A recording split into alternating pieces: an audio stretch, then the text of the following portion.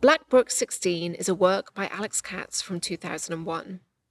Oil paint on canvas, this immense work is 8 feet tall by 30 feet long. The canvas is covered in dark, murky tones of paint. Lighter gray vertical lines about a foot in width are interspersed along the canvas, painted with a wide brush and blended with the darker paint background. There are also wide ovals in dark green and deep tan tones. Spanning the entire 30 feet along the horizontal middle third of the painting, scattered white dots evoke light reflected in moving water.